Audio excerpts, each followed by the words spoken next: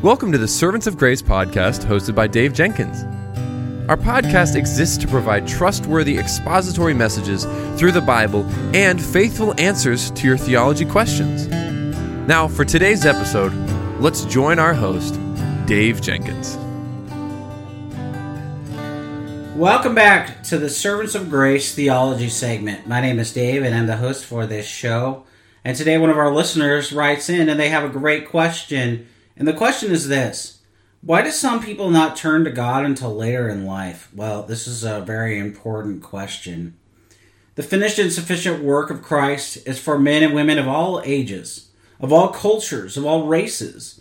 Many people who hear the good news of Jesus Christ don't respond immediately. They may not even respond until they're advanced in their years. And there are many reasons for people not responding to the call of salvation. They think they need to start a family or even a career, travel, pursue sports, or other social activities.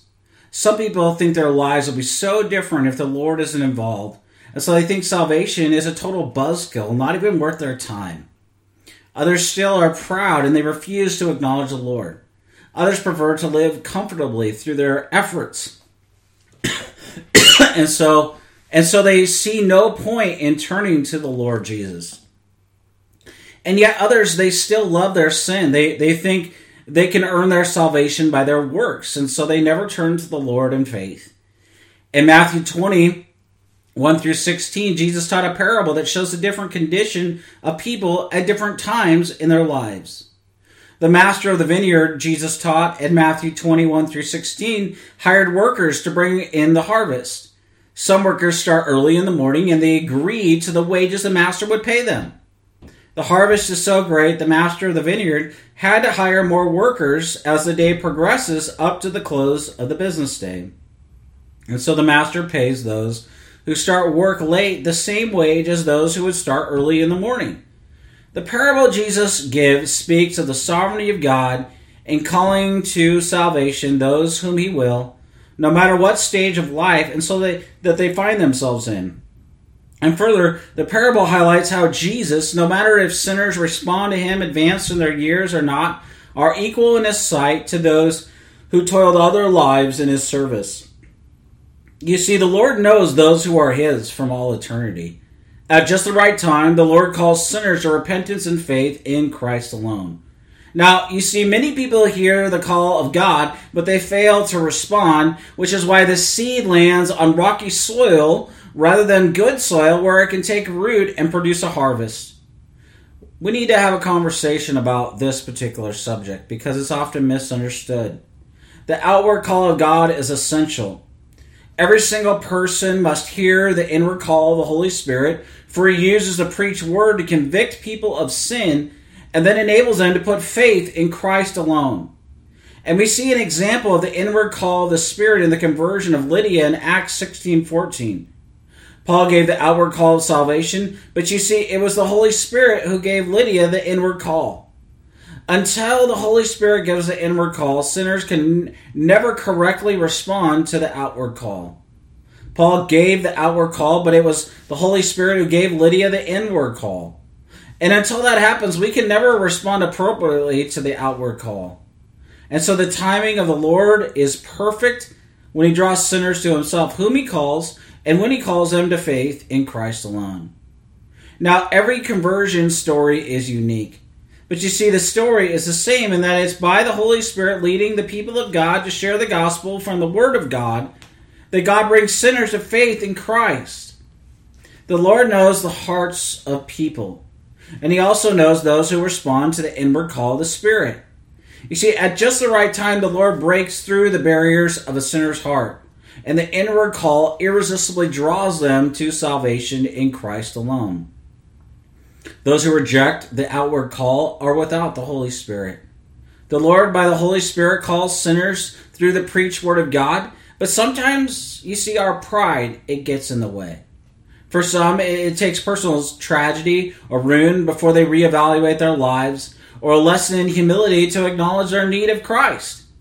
Some people can take a while to get around to turning to the Lord. And yet we also need to talk about how there's danger in procrastination about matters of salvation. And we need to be honest here. No one is guaranteed even the next breath or even the next day or the next moment. The Lord is patient, but after death there is no other way to be saved. And so the stakes couldn't be higher. Every Christian is responsible for sharing the good news, but needs to trust the Spirit to bring people to salvation. If you have someone you're praying for years, please follow Jesus' advice in Luke 18:1 to pray and not give up. Trust the timing of the Lord to lead that friend or family member to salvation. And today I want to say, if you're watching this or listening to this show, if you're putting off the call of salvation, please stop playing with fire. You aren't promised tomorrow. The Bible tells us in 2 Corinthians 6:2 that salvation is now. The best response to the offer of salvation is always to respond to the outward call and not ignore the calling of God, the Holy Spirit, to our eternal peril. Now, some people think that since Christ hasn't returned now for over 2,000 years, that he won't return. But this is a mistake, and it reveals a lack of understanding of what Scripture teaches. 2 Peter 3, it devotes much space to this concern to the return of Christ. Some false teachers in the early church thought this same line of thinking, that Christ wasn't returning, and so Peter wrote 2 Peter to address this concern, since many in Peter's audience, they seemed to think that the false teachers were right in their teaching.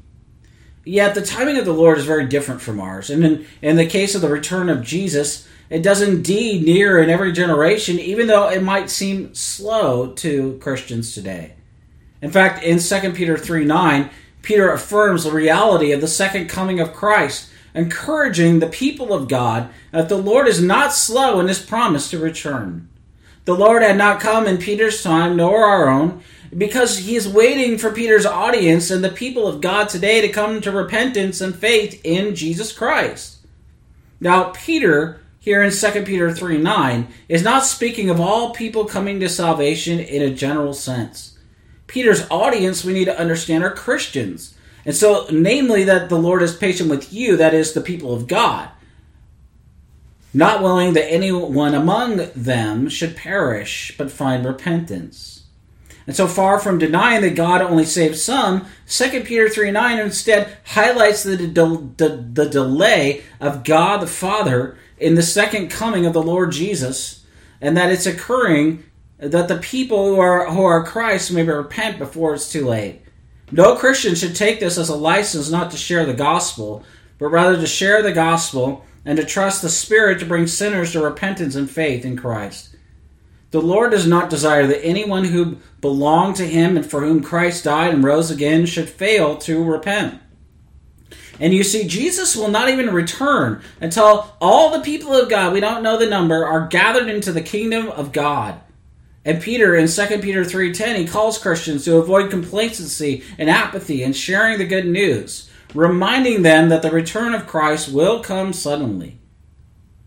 Such a call is a wake-up call today to Christians. We should never presume on the grace and the patience of God, but we should always lead lives of repentance, remembering the mercy of God in Christ has saved us. You see, the more we linger on the grace of God, the more we will long to share the grace of God with others. And 2 Peter 3:9 highlights the patience of God for which sinners should never take advantage of, but take advantage of now in the present by putting their trust and their hope in Christ alone. I want to close this episode today by doing something a little different, and that is by offering a closing prayer. So would you pray with me now? Dear Lord, for those who believe in you, I pray that sometime today, in light of what we've discussed in this episode, that they might linger on your grace in Christ, repenting of any unconfessed sin or apathy in the work of the Great Commission, and that they trust in the perfect righteousness of Christ. And Lord, for those who do not yet believe today, I pray that they might know there is still time today, even in this moment, to repent and trust in Christ alone. That your patience is for their benefit. I pray, Father, that they turn in faith and trust in the finished work of Jesus Christ alone. In Jesus' precious name, amen. Thank you for listening to the Servants of Grace podcast today. If you enjoyed the show, please subscribe, leave a rating on the app, and share our episode with your friends and family. If If you'd like to, you can follow us on Instagram at Servants of Grace, on Twitter at Servants of Grace, or by searching Servants of Grace on Facebook. You can also find this podcast on the front page of our website at servantsofgrace.org.